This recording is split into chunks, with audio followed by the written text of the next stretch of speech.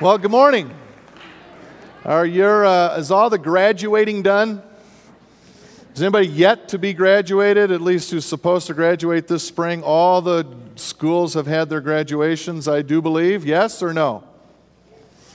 Yeah, nobody says yes or no. I'll assume that it is done. This year was our family's very first graduation. Ben graduated from high school. Give Ben a hand.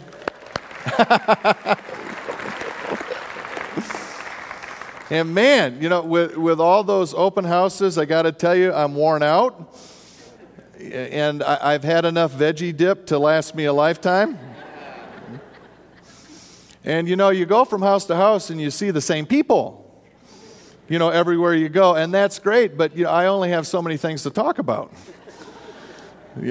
Well, congratulations once again to all you seniors and to their friends and families. It's indeed a time of life, a rite of passage to celebrate. We finished something this morning too. We finished our series on the essentials of the faith that we started way back in February. My, how time flies. Can you believe it's June? I hope you've enjoyed the series as much as I have preparing it. It's been good, and it is good to look back again at the basics of our faith from time to time. And the special emphasis that I've been putting on our review of the essentials is that they should, even must, be a basis for common ground among believers of every tribe or denomination, I guess we might say. We need to be very careful, my brothers and sisters, lest the devil get a toehold. We need to be very careful when debating theology with each other, that we don't end up dividing over non-essentials. The devil delights in division, especially when the people of God divide. Throughout the history of the church, including in my own personal experience too. How about yours? Christians tend to divide over things that are simply not essential to the Christian faith. We get all hot and bothered sometimes over the tiniest detail. We forget God's command to love each other and Jesus' wish, His prayer, that we be made one in our unity and witness of the God who John says is love. And so it has been and continues to be my hope that the essentials we've discussed the past few months help serve to bring us together, to unite us, to give us common ground on which we can truly call each other's brothers and sisters and mean it, even when we don't see everything the same way. The essentials we've covered so far go something like this. There is a God, one God who created everything. He is Trinitarian in nature, meaning He is one God in three persons, God the Father, God the Son, God the Holy Spirit. And God is great. And God is good. In fact, He is greatness and goodness. And He wants us to know Him and to love Him because He loves us. And He created us in His image. God reveals Himself to us in creation and in Scripture so that we may know Him and love Him. Scripture is simply God's revelation written down. It's inspired, infallible. And as the Word of God, it has the authority to guide and direct us. Sin is our tendency to not let God be God. And it is a powerful force, a powerful problem that defaces the image of God in us and threatens to keep us distant from God. And sin can only be overcome in Jesus. Jesus is fully God and fully human. He has two natures, divine and human, in one person. And we are saved from sin through His death and resurrection. Jesus paid for our sin, and so He is the only way to God. Jesus is coming again to judge the living and the dead. All those in Christ will be saved. All those not in Christ will be in hell. When Jesus ascended to heaven, God gave us the gift of the Holy Spirit in a whole new, intimate way. He now lives in us, enabling us in supernatural ways even to live out our faith in witness to the world that our God is God and offers salvation in His Son, Jesus Christ. That's roughly what we've covered so far. And it brings us to the last essential of the faith that we'll discuss, at least in this series. And this one's one of my favorites. I love talking about this one because I love her.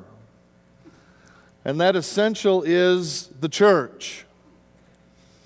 And I'll begin stating the essential this way, and then we'll flesh it out. The church has an important role to play until Jesus comes again. The best biblical picture or definition for church, in my opinion, is the people of God. You've heard me use that phrase a lot throughout this series. There are other prominent biblical pictures for the church in Scripture, but they all really describe the people of God. For example, the church is often called the bride of Christ in the Bible, just as Israel is called God's bride. I've used that one with you too. And probably the next most frequent picture of the church in the Bible is the temple of the Holy Spirit. And we've talked about Him in the life of the church. The people of God, the bride of Christ, and the temple of the Holy Spirit. In other words, the church. There are three questions I'd like to frame the message around this morning regarding the church. You'll see them listed on the screen. What are the functions of the church? What is at the heart of the ministry of the church? And finally, what's the character of the church? First, the functions of the church can be remembered by the acronym WIFE, or wife. I tried to come up with an acronym using the word bride, but I failed. So, wife is as close as I could get. So when you think church, you might think wife in this way. The first function of the church is worship. There's the W. In short, worship is the praise and exaltation of God. Worship is where the people of God recognize and declare the greatness of God. And in worship, the focus is on God, on who and what He is and what He does. Worship does not focus on the church itself. It doesn't focus on our feelings, for example, although feelings are certainly a part of worship. But in worship, the people of God focus on God. In community, often, but on God. And while worship benefits the worshipers, its emphasis should always be God, praising and exalting God. The church worships God. The second function of the church is instruction. There's the I. I really preferred to use the word edification here rather than instruction, but I needed a word that starts with I because who wants an acronym that says WEEF? And I suppose I could have put edification as a fifth one on the end, but then we've got wifey. That'll work either. Edification really happens in all four of the functions I'm covering today, so it's still there, it's just not spelled out. Thus, instruction. Instruction is really part of the broader task of discipling. One of Jesus' commands in the Great Commission is to teach believers to obey everything I have commanded you, Jesus says to His disciples. To this end, one of God's gifts to the churches is pastors and teachers to help prepare and equip the people of God for service. Frankly, that phrase is always uppermost in my mind when I prepare a sermon, How can I help prepare and equip us for service? And it doesn't have to be pastors or even official teachers in a church that give instruction. We instruct one another as brothers and sisters. A great example of this in the Bible is in Acts. When Apollos is teaching, probably from Africa, the guy shows up. And then Priscilla and Aquila taught Apollos, and then Apollos became even a better teacher after that. We can all learn from each other. This is where Sunday school comes into play as well, under this instruction. I would love to see more of us involved in our Sunday school classes. It's part of what the church does, and a classroom setting is just such a helpful way to prepare for service in the kingdom. We've got various Sunday school classes. We just updated it, hot off the press. Ryan mentioned it in our purple sheet. I'll hold it up high. You see it in your bulletins. We call it the purple sheet with some reverence, because it's like it gives us an idea of what in the world is going on around here. But if you look on the purple sheet, there are various Sunday school classes. This morning, for the summer at least, Dave Beatty started a new class at 9 o'clock. He's going to be talking about the Gospel of John. It meets in this very room. You can still join beginning next week, continues next week, and rolls through the summer. I think I take a turn or two down the road, but all of our Sunday schools, a great way to be part of the instruction function of the church. If you haven't tried Sunday school in a while, please consider giving it a try and joining us. The third function of the church is fellowship. This is one that you all are really, really good at. Every Sunday morning, I did it again. I smile because if no one was around to stop you, you would do stand and greet all morning long. And that's awesome. I love that about you. And that's an important function in the life of the church.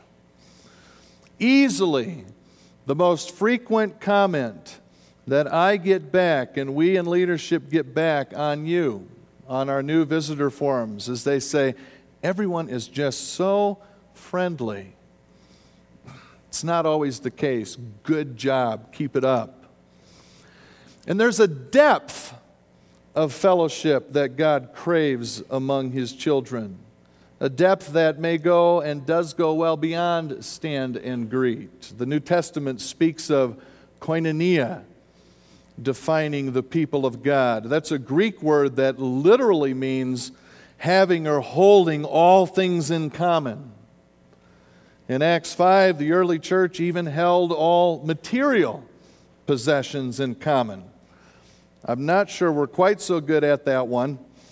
We Americans tend to label that communism or socialism, and we prefer our own stuff, to use whenever I want to. But at the very least, or perhaps the very most, Paul speaks of sharing one another's experiences. If one part of the church body suffers, Paul writes in 1 Corinthians, every part suffers with it. If one part is honored, every part rejoices with it.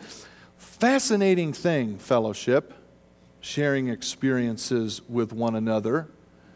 It reduces hurt and it increases joy simply by sharing. Sharing hurt reduces hurt. And sharing joy increases joy. That is so cool. What an amazing God we serve. And God wants us to encourage and sympathize with each other. Bear one another's burdens, Paul says in Galatians. Some of my students come to me and say, Mr. Lanning, and they're troubled. I really don't have a hard life at all.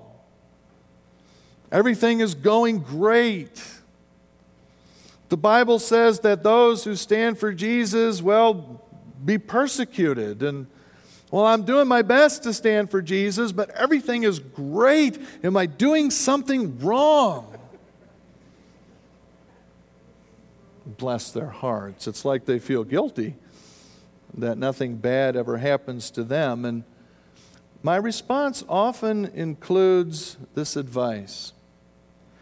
Go find someone who is hurting and enter into their hurt with them. Make their hurt yours by being there for them in empathy and in help. You see, we're pushed by our culture to be so individually minded that we don't often feel or equate the pain of others as if it's our own. But as a church, a people of God, someone else's pain is our pain too. No one in Christ should be able to say that they have never experienced pain because of all the pain in the world among hurting people. Their pain is our pain too. And we need to, I need to, mature, really, into that community view of pain. And yes, of joy too. This is the fellowship that the Bible is looking for, that God is looking for in His church, in His people. Incidentally, and then we need to move on, fellowship includes those outside the church too. We're supposed to be salt. We're supposed to be light. We're supposed to, like Jesus, associate with sinners, to know and be around those who don't know the Lord. We're supposed to want to invite and include those who haven't found God yet to find Him.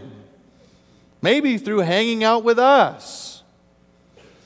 Before Easter, we started the thing with the little invitation cards. We still have one in the lobby. Many of you have taken them. It got me a supersized one. Yours is more the size of a business card. The older I get, the bigger I need to read it. But listen, there's a few more in the lobby. We'll have more next week. It's such a simple thing. Many of you have taken advantage of it. One side is a message, West Bowles, love God, love others. In June, on the back side is everything we're doing, including that hoedown. Wouldn't it be cool if half the people at that hoedown didn't go to West Bowles Community Church? Even cooler if they didn't go to any church. Now, I teach Bible, not math, but I think the way we would get to half is if each person asked someone. Right? Does that work, you math teachers? Would you think about on a Sunday night, we're going to have so much fun out there. Those is our third annual. If you've been there for the first two, it's a blast. Kids of all ages, it's one of these things that unites very young and very old. Everybody will get out there and do a square dance. Even George will get out there and square dance. Especially George will get out there and square dance. Take a card, would you? There's a few left at the Welcome Center. I'll have more next week. People love to get a little thing. They get something, they go, oh, yeah, look at that. And, I'd say, hey, you know what? We've got this square dance coming on June 26th, this hoedown we call it. There's all sorts of fun. Bring the kids. There's stuff for them to do. Here's a little reminder if you want it. They go, oh, you gave me something. And it's got colors on it. God can work through the simplest thing. It goes back to the statistic that always just befuddles me. 2%. 2 out of every 100 Christian churchgoers, 2% in 1 year's time ask an unchurched person to join them in the people of God. 2%. I wonder if Jesus had that statistic in mind, at least in part, when He said, the harvest is plentiful, but the workers are few.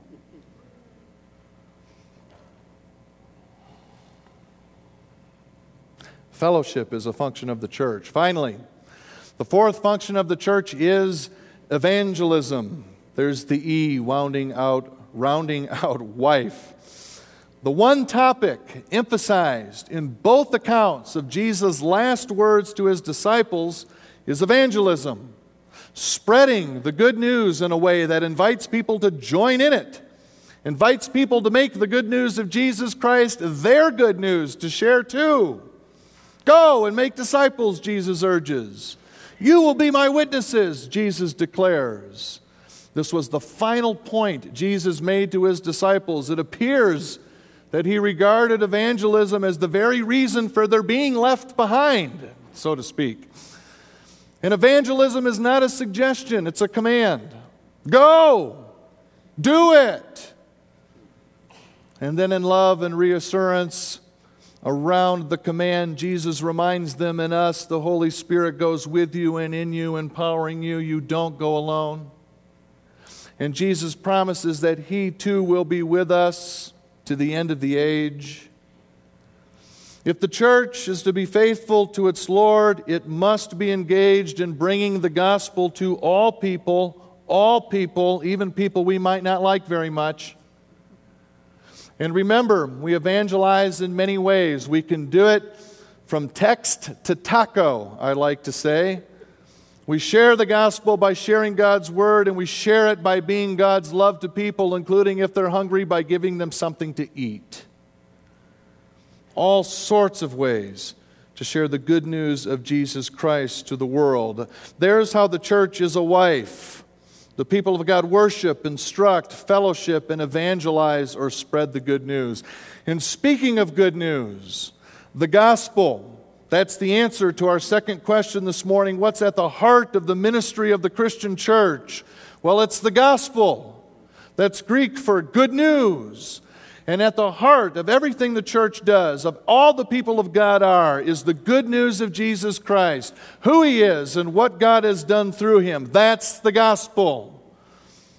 In a nutshell, hear the gospel. Jesus is the Son of God. He died for our sins so all who believe in Him can be with God forever and ever. That's a lot of evers.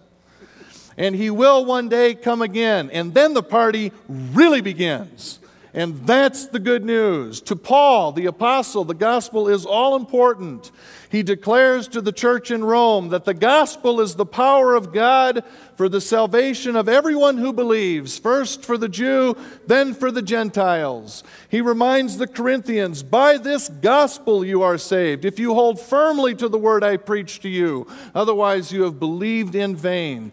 Paul explains to the Ephesians, and you also were included in Christ when you heard the word of truth, the gospel of your salvation. Having believed, you were marked in Him with a seal, the promised Holy Spirit. For Paul, the gospel is the means by which life is obtained, true life. He writes to Timothy, the one he calls his own son. He writes to Tim, it has now been revealed through the appearing of our Savior Christ Jesus, who has destroyed death and has brought life and immortality to light through the gospel. The gospel for Paul and for us brings hope and peace to those who believe. And so Paul speaks of the gospel of peace in Ephesians and the hope held out in the gospel in Colossians. Oh, the church has good news to offer to the world. News which indeed brings hope.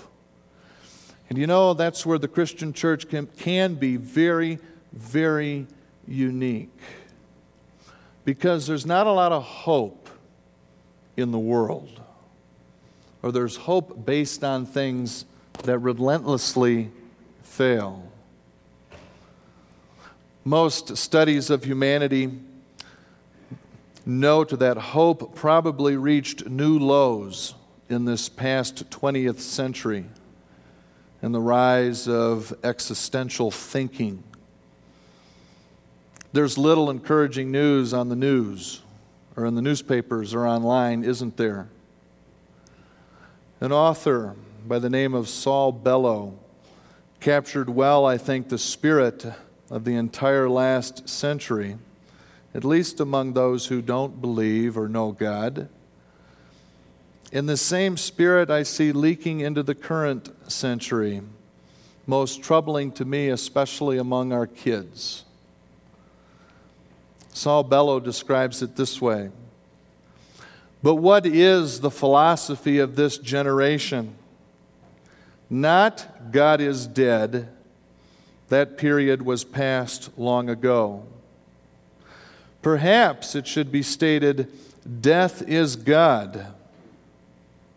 This generation thinks, and this is its thought of thoughts, that nothing faithful, nothing vulnerable, nothing fragile can be durable or have any true power. Death waits for those things as a cement floor waits for the dropping of a light bulb. Oh, good heavens. By contrast, the church says with Peter, "Praise be to the God and the Father of our Lord Jesus Christ. In His great mercy, He has given us new birth into a living hope through the resurrection of Jesus Christ from the dead." There is hope. And it comes to fulfillment when we believe and obey the gospel. In the face of epidemic teen suicide and violence, in the face of war after war after war, in the face of that so-called cement floor of death, we have a message of hope. And it's the gospel. At the heart of the ministry of the church is the gospel, the good news of Jesus Christ. A gospel of peace and joy and hope and love. Last, what's the character of the church? The short answer is the character of the church should witness the character of Jesus. And so there are several things I could mention here, but I want to highlight two in particular that are crucial to the church, especially today, in my opinion. First is a willingness to serve. Jesus said his purpose in coming was not to be served, but to serve. In becoming human, he took on the form of a servant. The church must display a similar willingness to serve. It's here, we're here to serve God in the world, not to be exalted. We need to serve. Second, the church needs to be versatile and flexible in adjusting its methods and procedures to the changing situations of the world in which it finds itself. It must find new ways to reach the needy, the poor, the lost, those who don't yet know God, however it can. It must not at all costs cling to all its old ways. We need to adapt without altering our basic direction or the church's essentials of the faith, but in all else, we need to find every possible way to reach people wherever they are. There needs to be an urgency there, because that's really what all of this is all about this morning. It's really all about the lost. It's all about those who don't yet know the Lord. Even in worship, where the focus is on God, how on earth is that about the lost? Why do you suppose God enjoys or commands or asks that He be praised and exalted and lifted up? Is He just some sort of proud, arrogant glory hog? No. At the heart of why He desires the praise and worship of His people is He knows, listen, hold me up so people can see me. So others will notice me and notice the love I have for them too as we point to Him.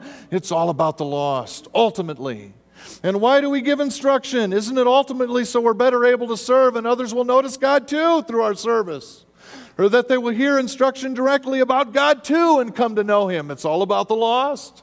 And why fellowship? Isn't it again about others? And why spread the good news? Again, it's about the lost. God's great heart for those who don't yet know Him as their God. It's why, for heaven's sakes, we haven't been raptured away. To reach others. It's why Jesus hasn't come back yet.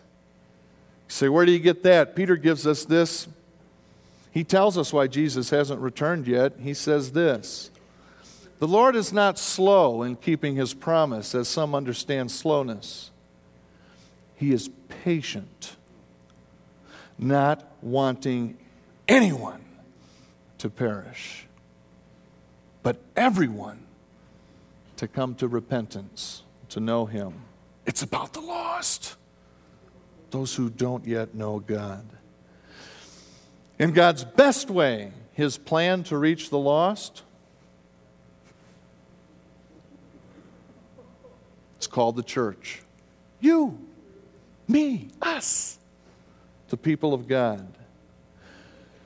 And when we worship, instruct, fellowship, and evangelize, keeping the good news, the gospel, at the heart of all we do, and when we do it with the attitude of a servant's heart and an eagerness to do everything we can to adapt to find people wherever they are, changing our methods to changing times, you know what happens?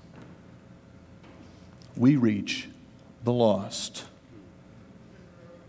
Or better stated, God reaches them through us being the people of God. When the church is the church, those who don't know God come to know Him. He promises. So, my brothers and sisters, let's be the church. Amen? Amen. Let's pray. Father in heaven, I don't know that any of us would have drawn up your plan this way, in using imperfect people as your primary witness to a world of who you are. But help us, Father, to appreciate the beauty that we sung about earlier of that plan. That you, the almighty, ultimate God of the universe, who wish to partner so intimately with us and in us, that together with you, we can go and expand your family so others may know you too and know that you love them. Help us, Father, to wholeheartedly, with a servant's heart, just as your Son did, partner with you. Partner with you in love for those especially who don't know you yet, so that maybe through something we say, through something we do, even through a square dance, how silly is that? That they would come to know you and acknowledge you as their loving God and Savior too. Father, we love you, and we ask this in the matchless name of Jesus, the Messiah. And all God's people said, Amen. Amen. Would you rise, please, for God's benediction, His good words. I'd ask that you'd face me in the center of community so you can face each other. One of the final words that Jesus gave to His disciples we know as the Great Commission. There are elements of everything we've talked about this morning, a shadow at least, in His charge to His people. This is what He said to them and what He says to us.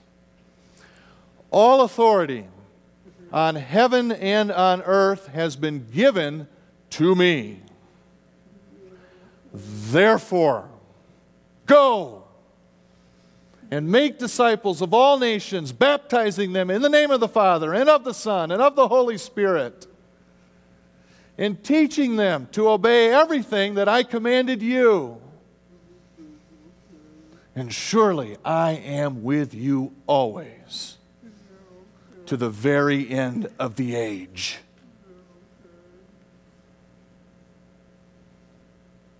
And it's not in the text, but I imagine those disciples' eyes burning in eagerness and in love for the nations they were supposed to go reach. Let's go.